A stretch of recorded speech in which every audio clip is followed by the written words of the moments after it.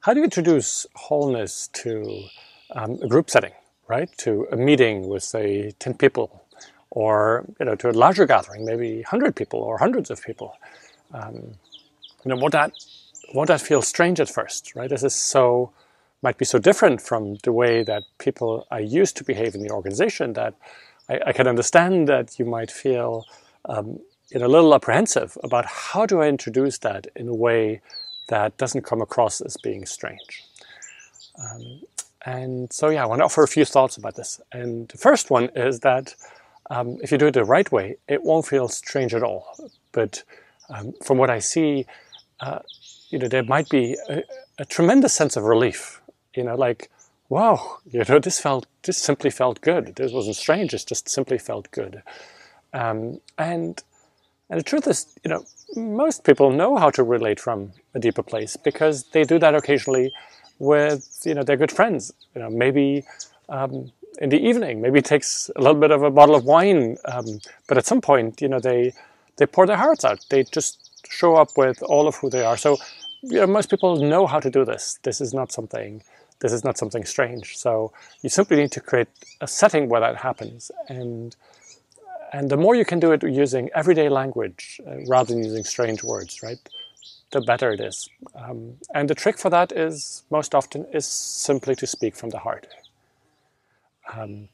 Simply say what you want to say in the simplest possible terms, not using any fancy language.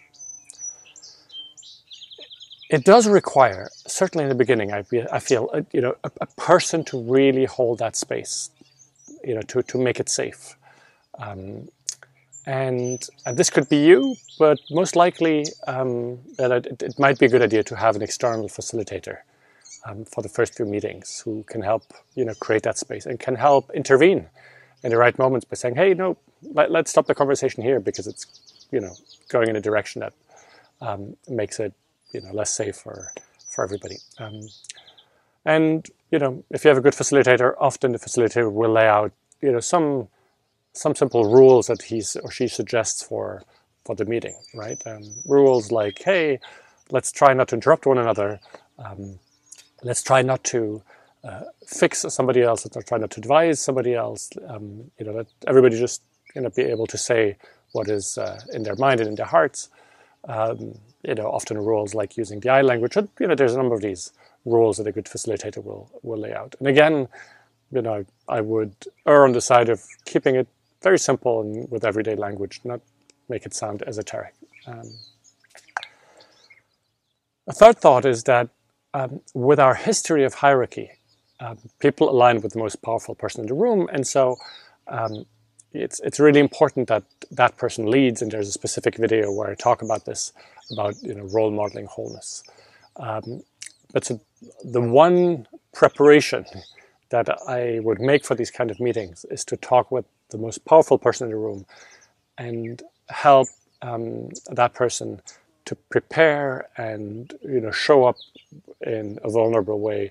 Ideally, lead with a personal story, and sometimes if it's a round of sharing that you organize, it's interesting to think about who might even be the second person after that, so that if there's already two examples of people showing up from a deeper place, well, then it's much easier for everyone to follow.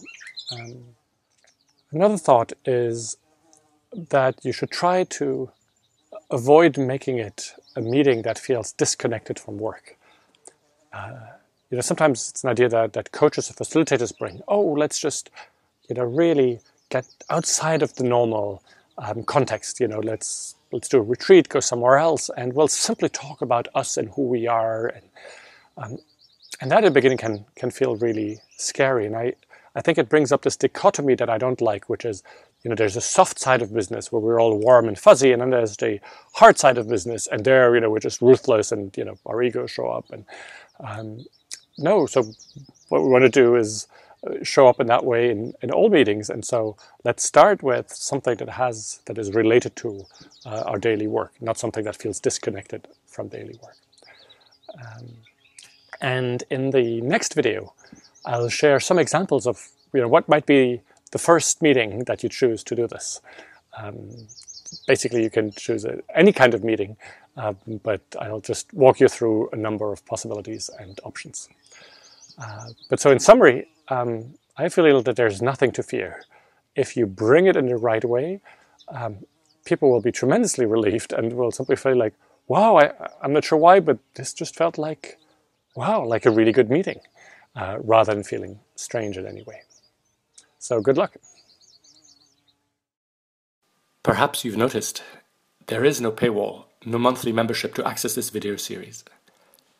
That's because the videos live in the gift economy. This is how it works. I gift everything that goes into making the videos, my time, energy, and insights, and you get to choose what feels right to gift back.